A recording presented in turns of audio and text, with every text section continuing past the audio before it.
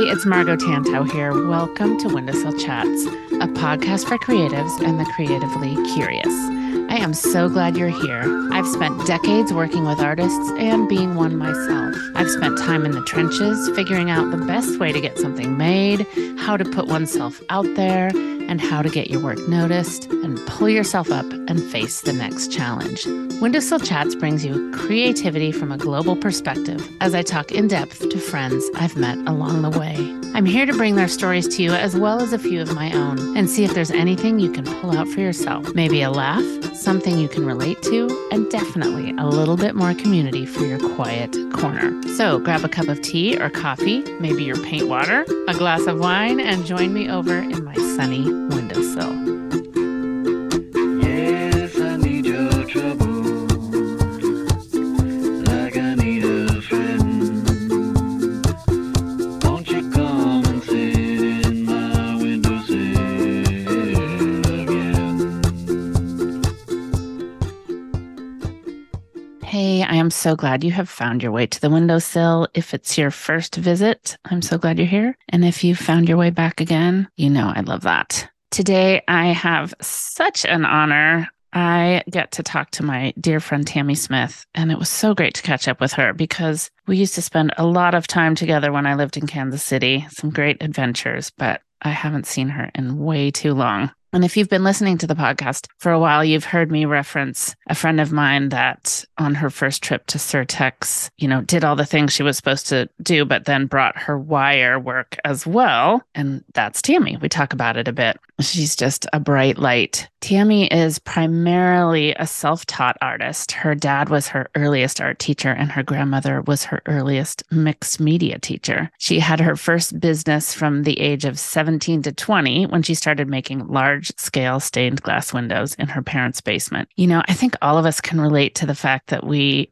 don't just do one thing, and I love that Tammy shows us this so well. She took occasional art classes after high school, and in one of those classes, she met someone who said she should show her portfolio to Hallmark. She just had loose sketches, but she did what was suggested and got hired on. She worked her way up to an original artist position, creating giftware, partyware, all those sorts of things, and then became an art director. She illustrated children's books, did some freelance editorial illustration, surface pattern design, and then after Hallmark, she began her true work of making all sorts of things, but specifically, she started right after with mixed media wire and clay sculptures that she sold at art fairs, and she didn't only sell them, but she won Best of Show for wire and clay mixed art, both at the Plaza Art Fair and New Orleans Jazz and Heritage Fest. And she says thinking up a new concept is her favorite part of the process. Tammy was seeking a more stable path, so she began her current online business, Tammy Smith Design, which consists of her line of city, country, and state illustrations printed on a variety of home goods. After years away from ceramics, we're all the luckier because Tammy recently got another kiln and began Small Ideas Studio, where she makes and sells small sculptures online or in select stores, museum shops, and galleries. So that's a bit about Tammy, but you've heard enough from me. Let's get into it. Tammy Smith, I'm so glad you're here. Hey. Now, we go way back, which is really a treat for me to be able to talk to you here. Yeah, this will be fun. Well, I remember the very first time, I don't think I knew you at Hallmark before, or knew of you, but I hadn't met you before. It was a December craft show in Liberty, and you had right. Right? You remember that? Yeah, I forgot. My circus theme stuff. Your circus theme, and I was a wire love doing things in wire, and there you were with your circus theme and the little birds, and I was just like, who is this woman? What is she doing? She's blowing my mind. Yeah. Oh, God, I totally forgot that. And I still have your little wire chair sitting on my mantle that you made. And look at you now. I just love the fact that or people that have known each other for a while and kind of watching where that path goes and how it unfolds and how it changes by necessity and changes by passion and things like that. Right. Which we will dig into. Yeah. But tell me a little bit about how you decided you wanted to follow a creative path, for lack of a better choice of words. How did you kind of get there? Okay, well, it was kind of by accident. I I did lots of stuff. I didn't go to art school. My dad taught me how to draw when I was a kid, and my grandma was always making lots of things from repurposed items like, Clorox bottle purses and Aw, rugs I from love that. bread wrappers. It's funny because it was very Cool. green, but yeah, Yeah. very green. Those are the But kind of things I wish I would have. Like, where are they now? Those would be right. really cool to see. I mean, bring those back. Mm-hmm. Yeah. So I kind of grew up making things, but I never thought I could make a living as an artist. And I remember I was like 27 and still not knowing what I was going to do in life. And I got into art school, but didn't want to incur the debt because the debt would have been steep Yeah. at KCAI, which is the Art Mm-hmm. Institute. And I'm just like, I love it. I know it'd be a good education, but I didn't want to saddle myself with that. So 27, I'm really at a low point and I'm trying to figure out what the heck. I'm thinking I have no discernible skills. and and I thought, I might as well take a painting class at the local community college. I'd taken some other classes, one-offs. So I took this class, and there's this older woman there, and she said, hey, have you ever thought of showing your portfolio to Hallmark? They're hiring technical artists. And I said, I don't even know what a technical artist is. And she goes, well, just go meet this woman and show her your drawings and see. And so I did, and they hired me on contract, and Awesome. they basically trained me how to be a technical artist while getting paid for 2 years. And then I got a full-time job there, and I was there 20 years. And 20 years. I was going to ask you how long you were there. yeah, 20 years. Wow. and then ended up an art director before I left. But it was the best paid internship I've ever had, paid education. So that just came out of just taking that one class, though. Mm-hmm. That was sort of just a really fortunate thing, For sure. I feel like we all have, I mean, art school shows up in so many different ways, right? I mean, you can call it, Oh yeah, you can enroll, or you can live it, exactly, yeah. And to me, living it was more what I wanted to do. I had a stained glass business in my parents' basement when I was 18. Made big windows for spec home for new homes, and did that for several years, and then just really didn't know what I wanted to do until this showed up. And being in a corporation kind of led me to getting my artwork up to a more professional level, I think. Mm-hmm. So I'm really grateful that happened. I don't know about corporate artist jobs now. I'm not sure how many are still out there, but there's lots of other venues.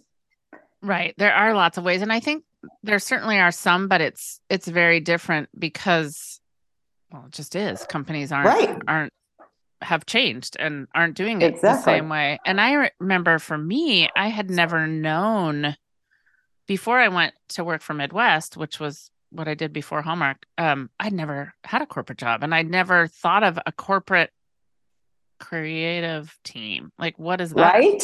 What is that? I remember going in my first day, walking into Midwest, and it was Katie Hackett's booth. And I remember just the quickest glance, looking in her and looking at her stuff and her creativity and her style, and thinking, why are you here? Like, what, don't you know you could do this on your own? But, people who come up through that's the training so far to that point. And then mine had just been different. Mine had been like, you just figure it out on your own, and then maybe you switch over if you want. So yeah, because you had been like me. You'd been self-employed, right? Yeah. Because that's what, or, for me, it was having a design degree, and then what do you do with it? I went into wholesale and retail. So that was my training, but it wasn't, so I was surrounded by creativity, but I wasn't necessarily doing it myself. Right. I was selling other people's stuff. Yeah, exactly. So that was like, well, what do I do with Mike? Like, how am I the one that designs the fabric or whatever it was, Yeah. And was that when you owned Relish?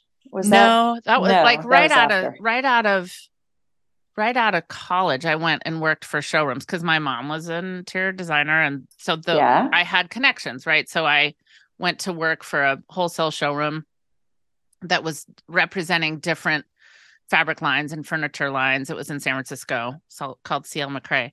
And then I went this is the boring details, but No. I worked for Pierre de when it was still Yeah. owned by the two Pierres, and there was a little, I don't remember how on earth. Like, oh, I had a friend. I don't know how why I ended up there, but I did. So it was owned by these two gentlemen they were bringing Souliado fabric in from France, and they were the only people doing that. And it was also, I mean, it was very artisan based. Beautiful French antiques, but the fabric was hand printed still, and the Right. other, they had beautiful glassware and other paintings and things like that. So it was very artist based. But then, that was sold. This whole sort of path of me seeing like what happened when corporate would step in. It was sold to a French conglomerate. It was sold to a couple different companies, and I was still there like, wait, this isn't what it was before. Who are these people making these like big decisions? And we had seamstresses in the basement Yeah. making the purses and everything in the basement of Oh my gosh. each store. That stuff was Yeah. made there, and of course that all went away. And then Yeah. they were like, we need a manager in Boston. I was like, what? But then I went to New York. I moved to New York with them and worked on, yeah. So anyway, that's See? Yeah. But you learn it's a how crazy little path. it is, and you learn how the sausage was made. You learned You how learn it how the happened. sausage is made, and And you yeah, think it only is a couple of ways, and then I right. remember thinking, well, corporate must have it all figured out. And I was like, Yeah. And they have something figured out. well, the bigger you get, the further you are away from touching the real thing. Yeah, that's really true. But then we got to work together at Hallmark. We You did, and I. which was And awesome. we got to create some lines together. So that was fun. That was fun. Yeah. I think when you find those like-minded people that you can dig into a project with and have it supported by, that's the other nice thing about corporate is like, hey, let's do this line, and they're like, okay, just tuck that in the thing Yeah, we're doing. exactly. So that's a good thing about corporate. And yeah, Oh there's yeah. just the art world has changed so much since I was hired at Hallmark. But like I said, I worked at Hallmark 20 years, and then I was laid off in 2009. And as were quite a Yeah. few people. It Yeah. was I think they laid off 100 people a month that year. Yeah. That And was staggering. right, remember that was I something. do. And I just thought, I kind of saw the writing on the wall, and I just thought, what am I going to do? And I was really at the time tired of doing the corporate art. And so I had started the wire sculptures and paper clay. And they were all kind of based around this trip I took to England, where I was inspired by this old, it was actually a West Pier in Brighton, England. And it had been struck by lightning, I think, and burned down. And it was still out in the water. And it looked like a giant carnival made of wire. That's like all that was left. Birdhouse. Yes. Bird and it cage, was black and singed, and birds were living on it. And I just was arrested by that sight. And I took a million pictures and came back and kind of just was so inspired by it that I did work around that theme for probably 4 years. Wow. I'm sure you told me that, but I forgot. I didn't remember that was the genesis of the idea. That's so cool, because I'm right there with you. I can see that. It was just the most curiously magical, like, what is this? Why is this here? And you translated it. I love that. I love it when an image sticks in a artist's head, and they just read. That just feeds them for a long time. Yeah, there was something about something about places we leave behind that just really fascinated me, the abandoned places. And so that's what I set out to create. But then I also had that Hallmark background. And so I ended up making it to where it was sort of, I made some small pieces that were more, I would say, on the realm, more in the kind of cute family. I hate to use the C word, but kind of they were very saleable. Yeah. Yeah. And then larger sculptures. And so I got out of Hallmark in, I think, August. And in September, I was in the Plaza Art Fair here in Kansas City. And then, big one, big deal. Yeah. And then kind of took off from there and just so kept what doing happened? it. What happened at the Plaza Art Fair that year? So I won Best in Show that year. Yeah. So that was a big surprise and a real, man, I was like, okay, good little boost from the universe saying maybe this will be all right. And so and watching that progress, where I remember going to Succotash, I think we went for lunch, and it was right before you got laid off, or either right after, and it's like, what am I gonna, what, it was just that conversation you have between friends, like, holy crap. And you had, and your wire things were small and sweeter. And remember did I make some for you, or made birds when it got really busy? Yeah. And then you were given permission in a way, because you were laid off and you had time, and your work just blew up. You just, it felt from the outside looking in, you like that all this had been just under the surface, because it turned big and brave and wonderful and amazing and articulated. And I still think of that booth at the fair and just like, okay, this is the best. I just want to stand here for days on end. It was magic. It was magical. I've never seen anything else like it.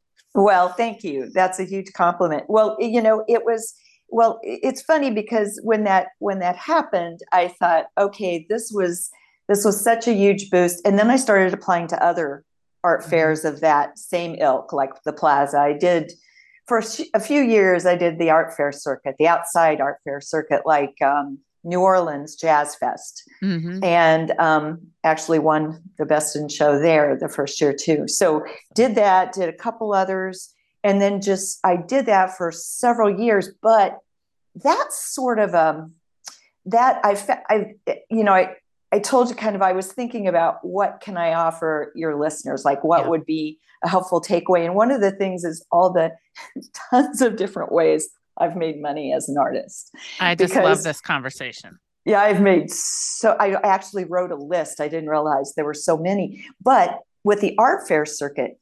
it's great. And some people are tremendously successful for many, many years at it.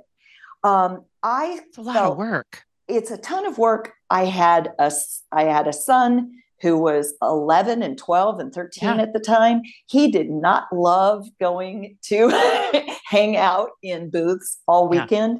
Right. So it was it was kind of asking a lot of my family. Very physical too. Very physical. Yeah.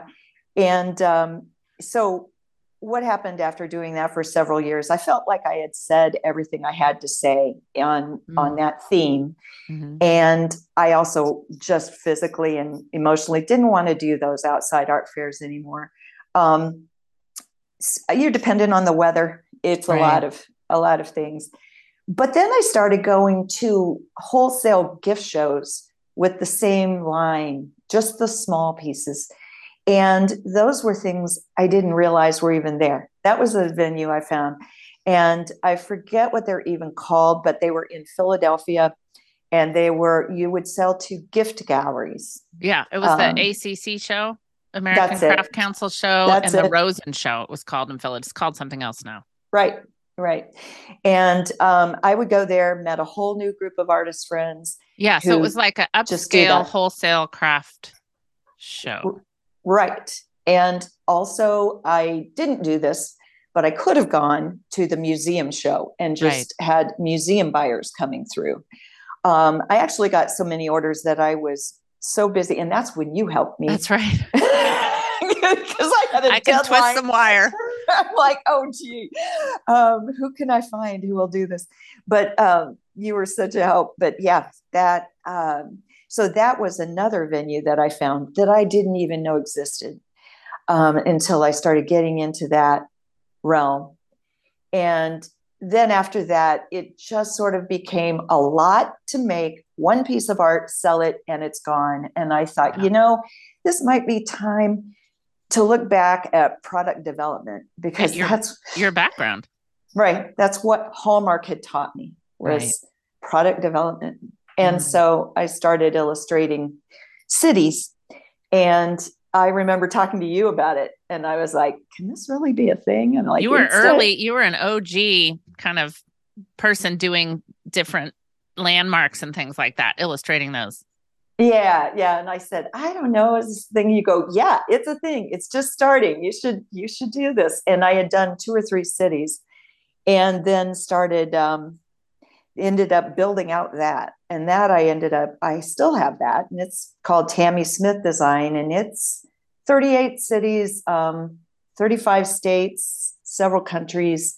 And I print them. I had my business built to where at the time I was ordering all of my fabric from Spoonflower, and then hiring. I had five employees at one time doing all my sewing and cutting, and like Pierre do in the basement. It's like everybody was just delivering to my house. I was going to pick it up.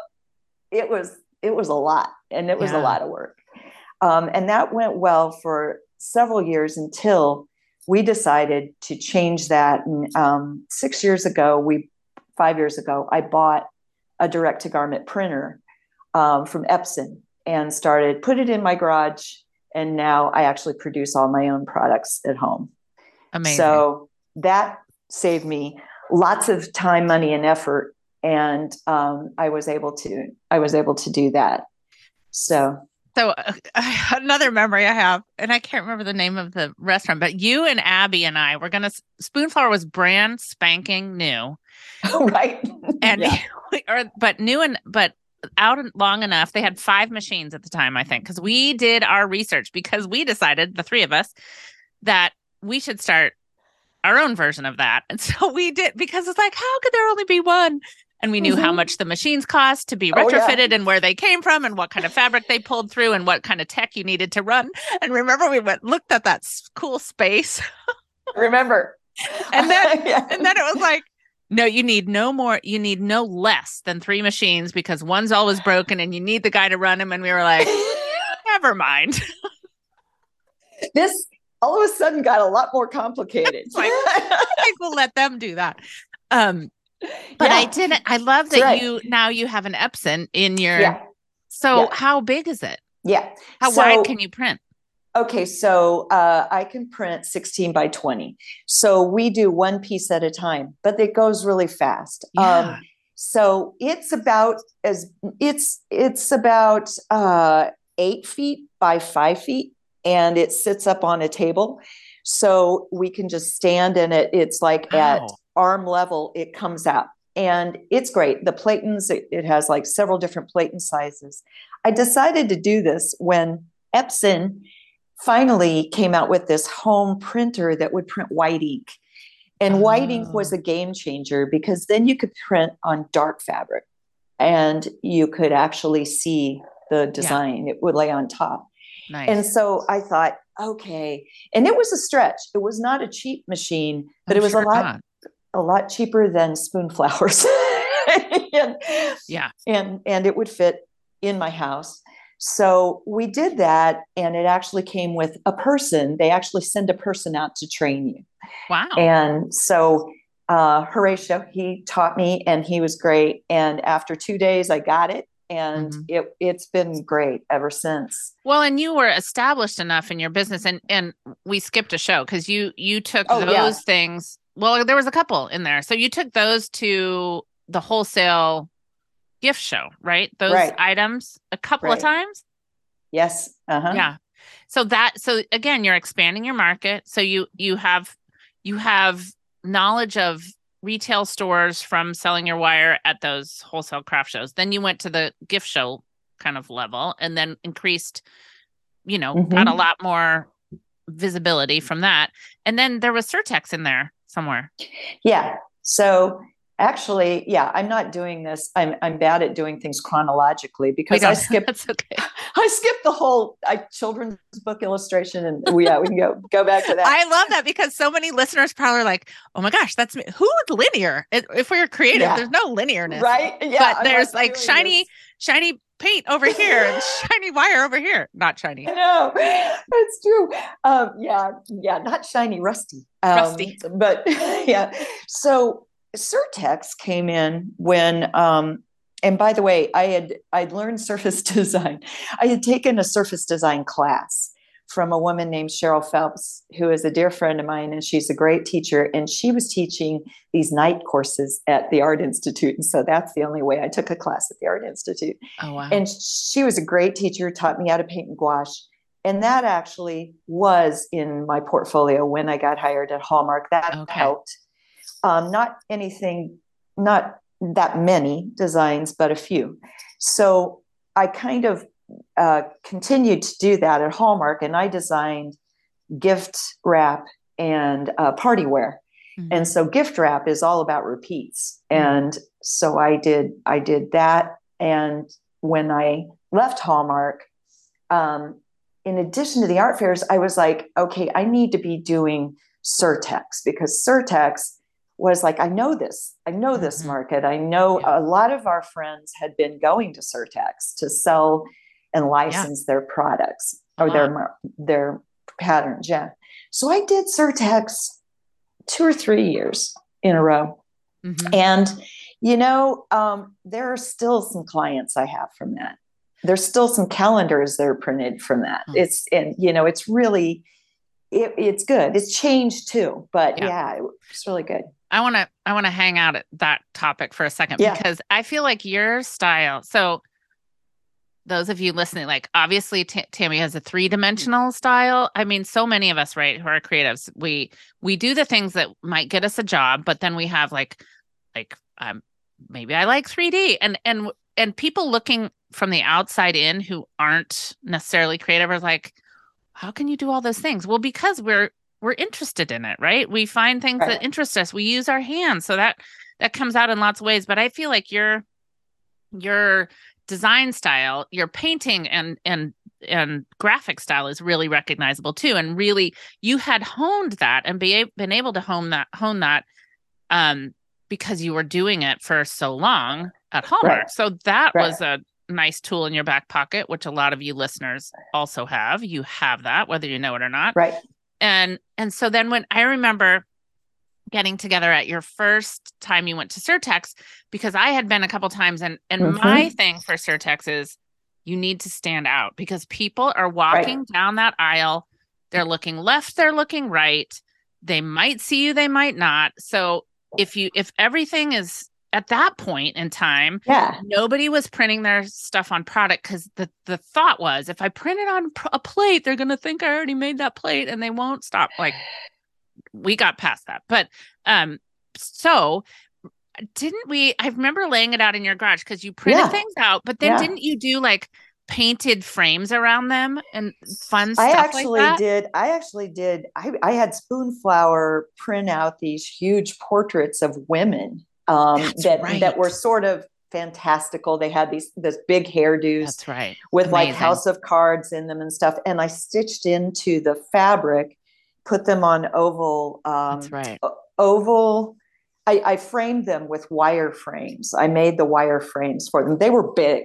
They were like 16 by 24 each of them, and I put those around. Like, it was sort of like it was super, almost like a neon classical weird look. I don't know how to describe it, but they sort of look like French Baroque, but they were in super bright colors. Right. And it showed your layering really well in your design style.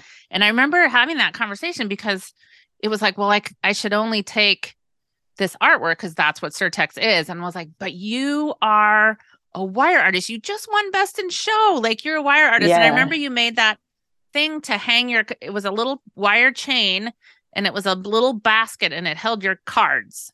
Uh-huh.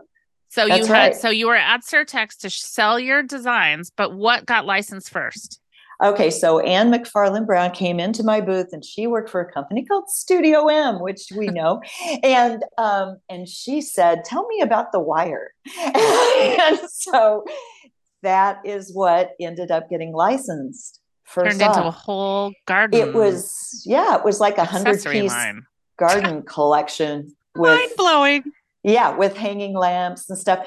And it's so funny because I really think too, there's a good piece of advice to ask other people, because actually, if you hadn't given me that advice, I would have been going on what I think people wanted to see and what I think Surtex meant, which was just flat artwork.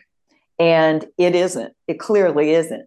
So I would have done that. Oh my gosh. Yeah, I just have to have a moment here because you guys, what are people do? So there's flat artwork, but then so many people that walk through Surtex, and this is why I teach that class, turn it into product. And you, Tammy, were a product development person. I'm a product. So we think that way. But you guys, when you're designing product, it turns into product. It might be fabric, it might be flat, but very good chance is that it won't be. It'll be maybe on a plate, which isn't necessarily flat. You know what I mean? There's other things related to that. And I think you're right. We go into something like that thinking, what do we know about it? Yeah. It's a flat art show or whatever, but it's not necessarily. No. And I was looking at all of the friends that I knew who were going, and all they had was surface pattern design. So I thought, that's what I want to do. That's what I should do. And so it's really true that maybe take the one thing that's just an outlier, that's just an outlier, that's just weird, like you said. And, I don't think I would have known that because I'd never shopped the show. When you walk the show, and as a buyer or as an art director, it's different, I think, than when you're an artist in it. Yeah. So you came at it from that perspective, and that helped a lot. So that kind of advice helped. The same could be said for a portfolio, because I talk to so many people that like, well, should I put this passion of mine that's jewelry making or ceramics or whatever it might be in my portfolio? Yes, you should. You never know. And plus it's you coming out. It's showing you and what your passions are and what you like and what you're good at. Yeah. It's it's so true. Another thing, getting back to the art fairs for a second, one thing I forgot to say, because, we talk about, I feel like a lot of this, a lot of my history sounds like it was probably commercial art quite a bit, and it was, but also I would connect in each town that I went to when I was doing an art fair, I would connect with a fine art gallery. And I ended up making some relationships I still have. Like in New Orleans, there's a gallery that would just take any artwork that didn't sell at the art fair and they keep it and sell it. So that worked really well. So that I never would have thought, I thought, this isn't fine art, whatever. Well, that again was, I was categorizing things, and that's what we're talking about. In your own mind, right? In my own mind, I was like, this is more commercial, but maybe you aren't the best judge always of what it is, because you're cutting yourself short. Right. And if people are stopping and interested in what you do, they're interested, like they mean it. And that leads me to another question I was going to ask you, because I remember long conversations that we had about the follow-up that you then did for in particular Surtex. But can you speak a little bit to, you just mentioned finding a gallery in that town, like the follow-up, the work it takes, or just how you approach, okay, so I'm doing cities and states.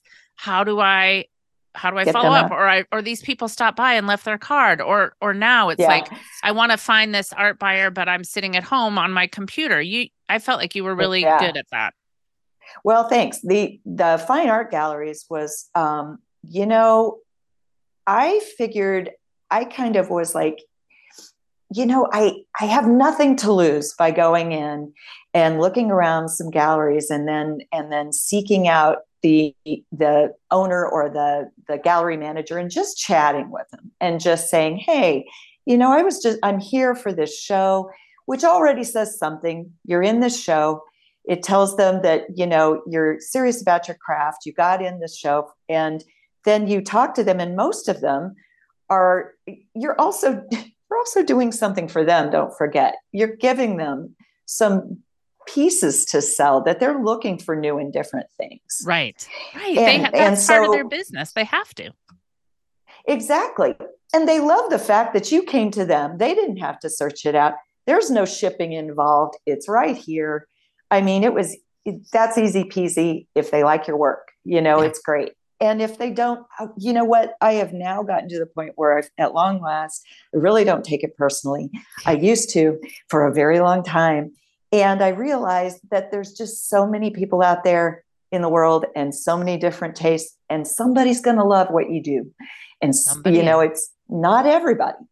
But yeah. And then now going back to Surtex, I remember I had a book and I kept all of business cards, and we would actually follow up via email, and we would send, saying we, because I went with a group of other people that were also freelance artist friends, and we would all kind of talk about it with each other.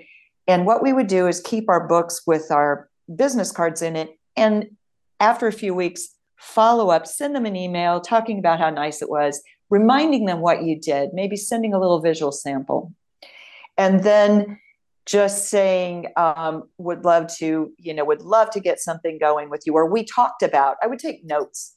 And if they talked about wire, I would say, hey, Anne, we spoke about wire when you were here. I really love talking to you about that. So I tried to make it more personal. And if they were a calendar company, then I would also kind of do some sketches and go, hey, what about, I know you're looking at planning next year, or I'd ask when they were planning next year's product too. Mm-hmm. That's the other thing. And then I would try to get dates down and write them down when I could submit artwork. Great tip. Yeah. Mm-hmm. And what are you looking for at certain times of year? Because right. that changes too, It does. I'm looking for spring at this time. And that's a great, when are you submitting? And then, like you said, sending something to them that is relating directly to their business. Exactly that. I mean, not enough people do that. Yeah. And, I think at Hallmark, I had done seasons for so long. I was lucky because I did get the background in designing Christmas collections, holiday collections, Halloween, Easter. And so I knew it all ran on a production calendar. And I knew that calendar was usually a year in advance or something, or 6 months, whatever. And so I'd find that out, make notes, and then try to send them things. And, you couldn't do spec work for everyone. I'm not saying that. Right. But No. I am saying that I would maybe send pencil sketches or some older artwork that I had and say, if the style is something you like, we could talk about it. Right. And, it's looking in. I had that question yesterday, like, do I design specifically for, or, what do I do? Well, they're noticing you because of the work you already have. If they license with you for something else, that's different. But it might be like you mentioned a calendar company. You could mock up, hey, here would be I heard you're doing, you mentioned you're doing spring. Here's a few of my pieces of art. And you send them in that size format. This would look, just an idea like that. So you're not doing new work. You're just showing people by what they see. I know I say this all the time, but if you show them, if you like Studio M, for instance, I know when you did it was wire, but you did those drink blots. So those were those round coasters. And if you said, I know you're doing these drink blots, or I know you're doing, planters, here's my art on one. And they're like, oh, look at that, instead of flat. Exactly. And, I use that philosophy now, even because I've been approached by some of the places I've gotten my small ceramic work in. They approach me on Instagram, but sometimes it's me approaching them. I see what they sell on Instagram, and I go to their website and I really look at the type of work they do and the price range. Yep. And then if we're a good fit, I'll email them and say, hey, this is my work. And and I think it would be a good fit in your gallery. And, and then we see, but yeah. So I guess I've gotten a lot less shy about that. But at first I do remember it being hard. Yeah. I do remember that. But it's a nutrition thing. There's a percentage. Usually it's an 80-20 rule in life about a lot of things. And usually if you get out there and you have a lot of contacts after a show, it might be 80% that get back with you. It might be 20%. But the thing is, focus on whoever gets back with you. Right. Because from one chalk piece that I had at a show, I think my second year at Surtex, maybe, I got a calendar of 12 months of chalk work, and it's still being produced, still getting residuals from it. And that was long ago. So, who knew? You just have to, and you figure again, if they've stopped by and given you their card, and I know it's harder now because a lot of us don't have the luxury of that, and the shows have changed. So we're doing it from home. But like you said, right. Look at those people that you you follow, you feel like you might have something in common with. And once you get past that kind of like, oh my gosh, I can't reach out, because just like we're doing new work, every single business is looking for new work. They have to get a customer through the door and get that customer to buy something. So they're wanting you, and they just don't necessarily know you're there. So exactly. Yeah. Yeah. That's very true. So ceramics. Yeah. So ceramics. Started, I actually got in the first Plaza Art Fair that I did way long before I quit Hallmark or Hallmark. I changed do you like that I changed the story? I quit Hallmark. I think that's a perfectly good story, and I'm sticking to it. Yeah. No, 20 years before I did Plaza Art Fair and I did large scale ceramics, I had a kiln and in my house. And once again, I think I took one or two ceramics courses and just kind of learned by trial and much error. And I did some large pieces, but it wasn't real sustainable for me. I did have a full-time job at the time. So that was about all I did then. And I kind of sold my kiln, got out of it.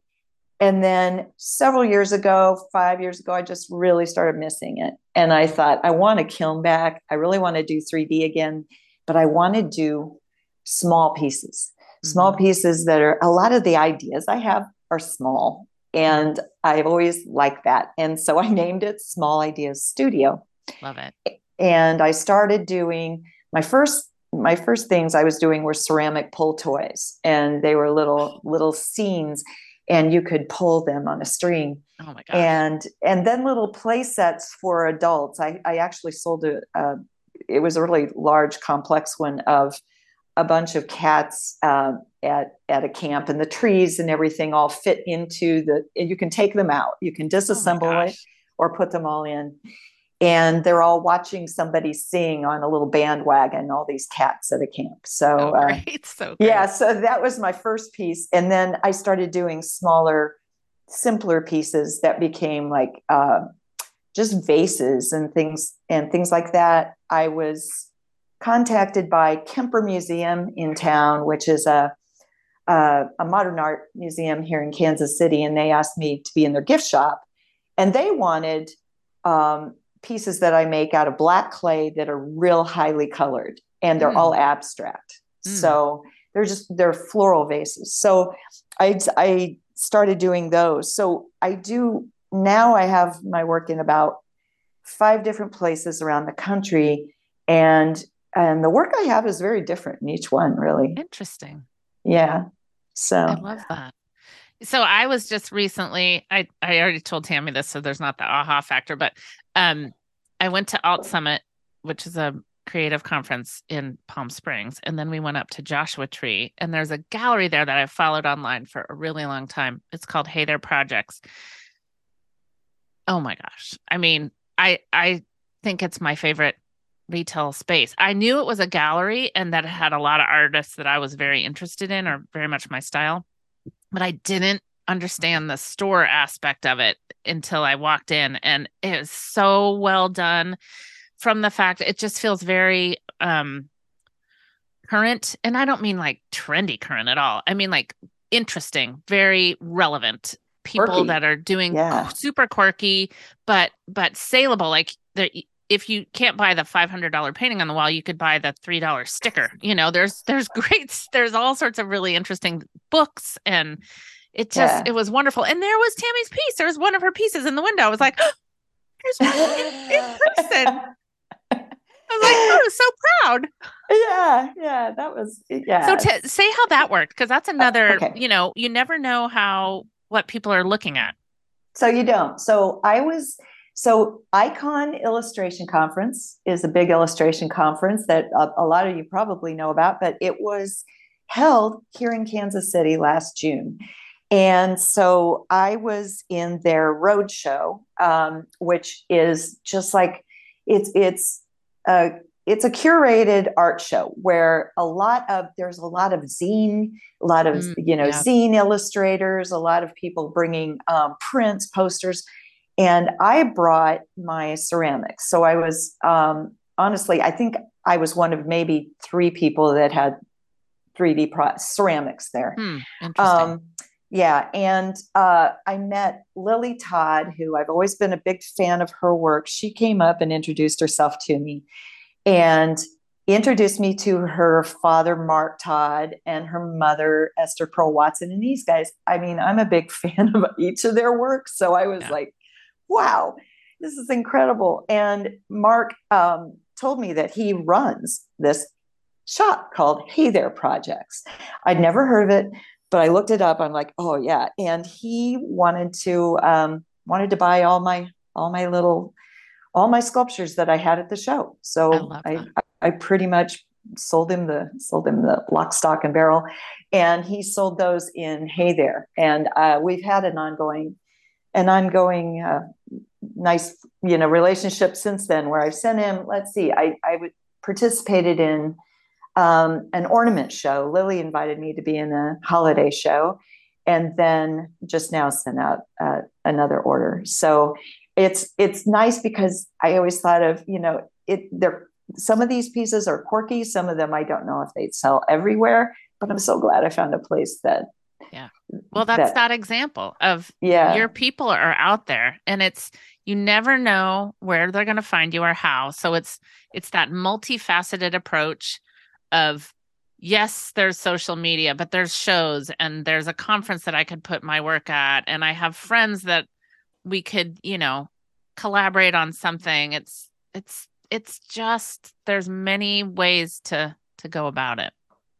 There really is. And I mean, I've been in this business, in the art business in general, for a long time in many different facets. And I mean, I know how it feels to be at home alone, staring at a blank screen, or to be staring at an email inbox that nobody's replying to. I get, I've been there, and it's tough sometimes to be resilient. And sometimes time just has to pass a little bit, and you have to just move on and kind of just give yourself a little break once in a while.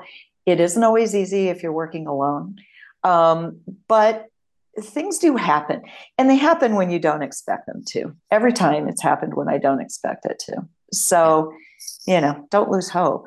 And also, like Margot said, I think looking for those little what's the word, serendipities. Mm-hmm. Yeah. You Never know. And Yeah. it's about being, I mean, call it brave, where, so and so, I'd really like to, I feel like their store would be great for my work, but you just do it. Just try it. Exactly. Three things could happen. Never They thought. could not reach out, they could say no, or they could say yes. That's a pretty Right. good, that's one of three. The other thing is they could say not right now, but maybe later, which I always used to think was they're just passing me by. They don't want me. That's a no, but it's nice. And that's wrong, because it actually isn't always. If they mean no, they usually say no. Correct. and Correct. and if they say maybe later, keep in touch.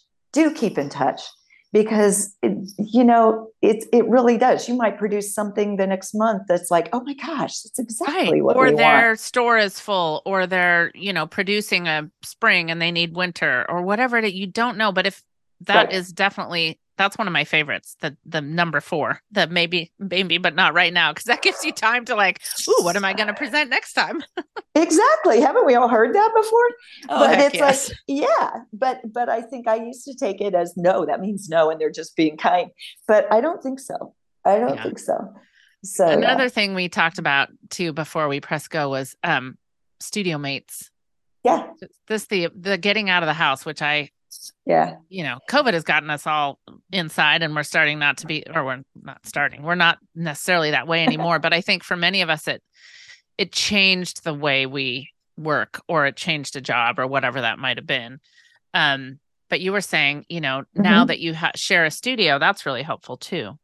Yeah. So I was home for probably 9 years, 9 or 10 years on my own after Hallmark. And I really never thought I could afford a studio, but we found I was renting a tiny little space with no windows, and in a building that happened to be in the same building as Sarah Walsh, who I knew from Hallmark. And we'd pass each other on the way to the bathroom and kind of wave.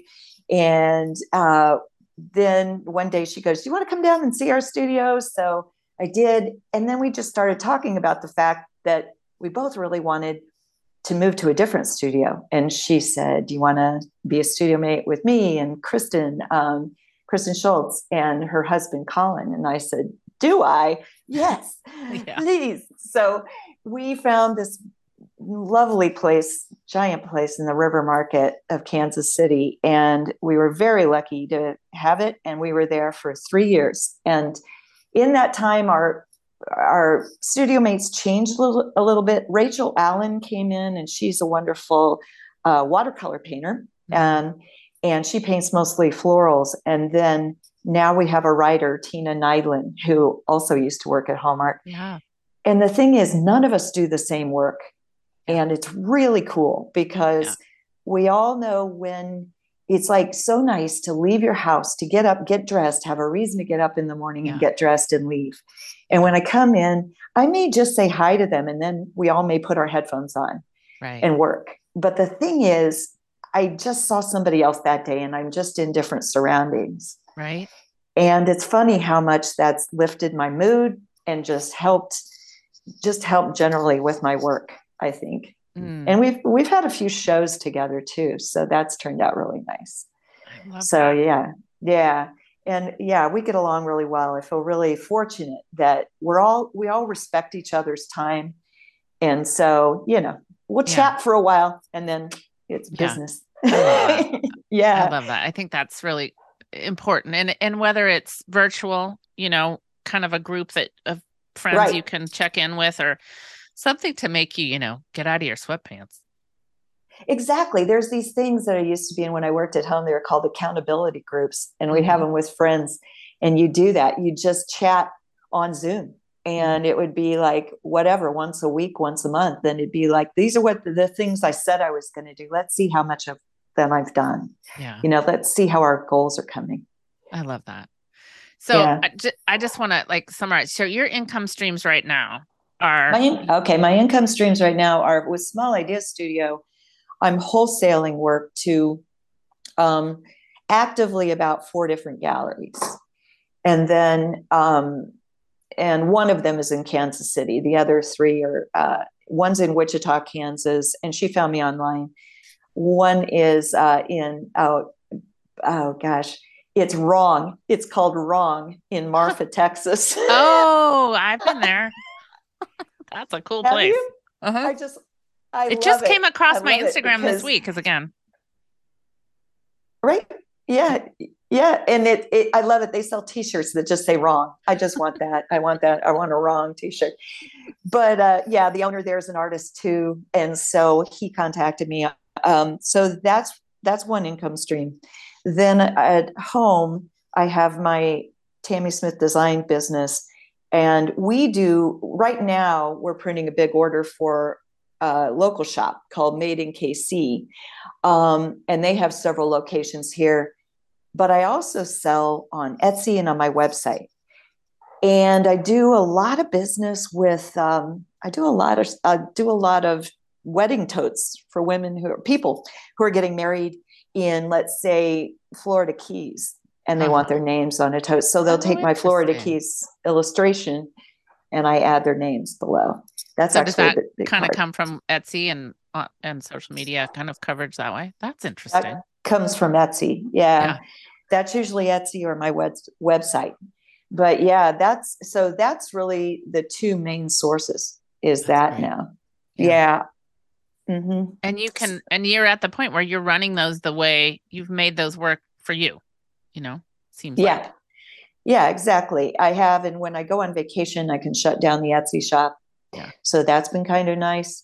You know, it's been, the market's a little different right now. It's been a little slower on Etsy. Mhm. So I've been trying to pump up my other business, the Small Ideas Studio, and do more ceramic work. Mhm. And I do sell that online too. I didn't say that, but I sell it directly through Etsy, through Small Ideas Studio on Etsy. So I do. So that's, I guess, like 3 different income streams. We always have to have a few, right? I think it's important for sanity, for income, for interest level, and it's just the way. And one might change, and another one might show up, but it works. It does. It does. Yeah. So yeah, exactly. So where can people find you? Because okay, they're already stopped and are looking, So TammySmithDesign.com is my website. And then on Etsy, it's Small Ideas Studio, and or on Instagram, I'm a Small Ideas Studio. And Instagram has this new nifty thing where you can actually buy things right there in chat. So you can actually buy things from people. They can buy them from you, and there's no fees. It's awesome. So I've been doing some of that. Excellent. So while it lasts, before they change it again, yeah, do that. Right? Go do that. Exactly. Yeah. There's about 17 other things I want to talk about, but we're going to have to do an episode 2, I think. Yeah. Great. That'd be great. Maybe we can do it live in Vashon. Oh yeah, let's do that. Okay. We'll do a retreat and you can be the star. Yeah. You and Sarah. Yeah, right. That'd be great. Tell me who's inspiring you these days. So I think I answered this question as, it's more like groups of things are inspiring me. Yeah. Retro tech fascinates me. And I've made some ceramic pieces they're ceramic, but I've made old cassette tapes. Love that. Old reel-to-reel tapes. Love that. My basement, my husband's a musician, so the basement's filled with musical equipment. So I go down there and I'm like, I look at all these old amps. So all that stuff I love. So that also vintage toys. That's why I made the pull toys when I started out doing ceramics. Vintage toys are very cool, right? Yeah, so good. All of those things are so cool. And I think it's more categories that I'm really into. That. And outsider art, always. Mm-hmm, for sure. Always unschooled outsider art. I just love it. I just think it's the most real thing. I'm remembering, I love outsider art too. And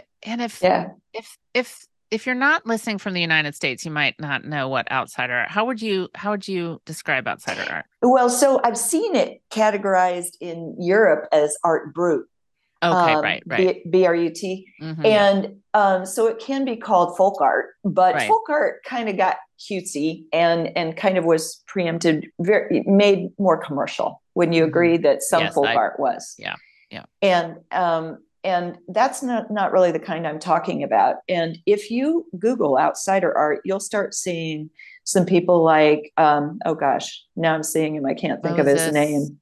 Moses Tolliver. Yeah. Moses Tolliver. And I can't even, now I'm There's an amazing museum in Baltimore, the Outsider Art Museum. Yeah. You've been there? I haven't been there. I've been to the craft, Museum of American Craft in New York, and it's Yes. like that. Yeah. Yeah. And So- so those kinds of things I just love. My work is not always extremely refined, and so I love looking at people. It reminds me to keep a freshness about it. Yeah. And not make it too perfect. I love that. Oh, thanks for all your insights, Tammy. It's just so I great hope it helped. Spend time with you. I think there's so many people right now thinking, oh my gosh, yes. It's validating is what it is. It's validating. Good. To know that it's like this, I'm on this path. I've taken these courses, but this doesn't quite feel like me. Or what if I want to do this too? You get to write it the way you want to write it and the way life is telling you to show up. So. Right. And it's not a straight path. It's not a straight path. It's not a straight path. It still isn't. Just stay on it. Good things will show up. Mm-hmm. Good friends, good ideas. Right. Resiliency. Yes, for sure. There's that. This episode is titled Resilience. Resiliency. Yeah. Oh, thanks, dear Tammy, for being here. Yes. Great talking to you. We'll do it again. All right. Thanks. Mm-hmm. Before you go, I just want to say a quick thanks for tuning in. I hope you found something useful to take away and something to make you think. For those of you listening in on Spotify, and I know there are many, you now have the cool option to show your love for Windowsill Chats quickly and easily. From the show page in the Spotify app, you can simply tap to rate it 1 to 5 stars. And of course, I'll really appreciate it too if you leave a review wherever you might be listening. See you next week, lovelies, and I hope it's a creative one.